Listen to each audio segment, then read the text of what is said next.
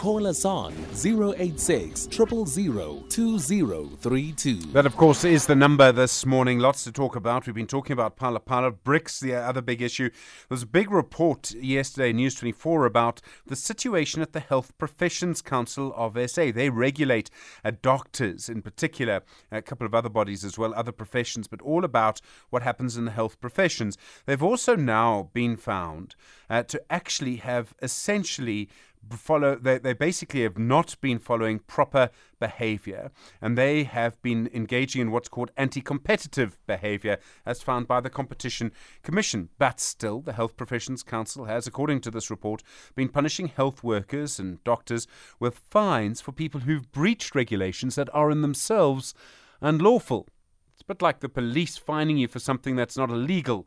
In other words, Dr. Mvuyisi Mzukwa is the chair of the SA Medical Association representing doctors. Dr. Mzukwa, good morning. Thanks for your time. Good morning to you, Stephen. Good morning to your listeners, and thanks for inviting me. To put all of this together, it looks like the Health Professions Council, I haven't heard from them yet, but they seem to not actually be doing their job properly. Would you agree with that? Is this harming doctors?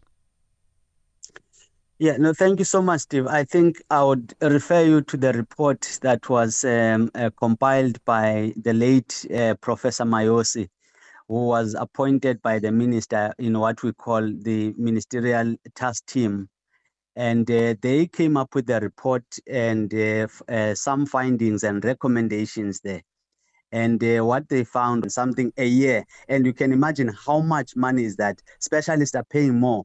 So you can imagine how much money is being put in that system when actually we get nothing in terms of, proper management of the entity. Dr. Mzukwa, thank you very much indeed. Dr. Mvuyisi Mzukwa is the chair of the SA Medical Association. Interesting stories there.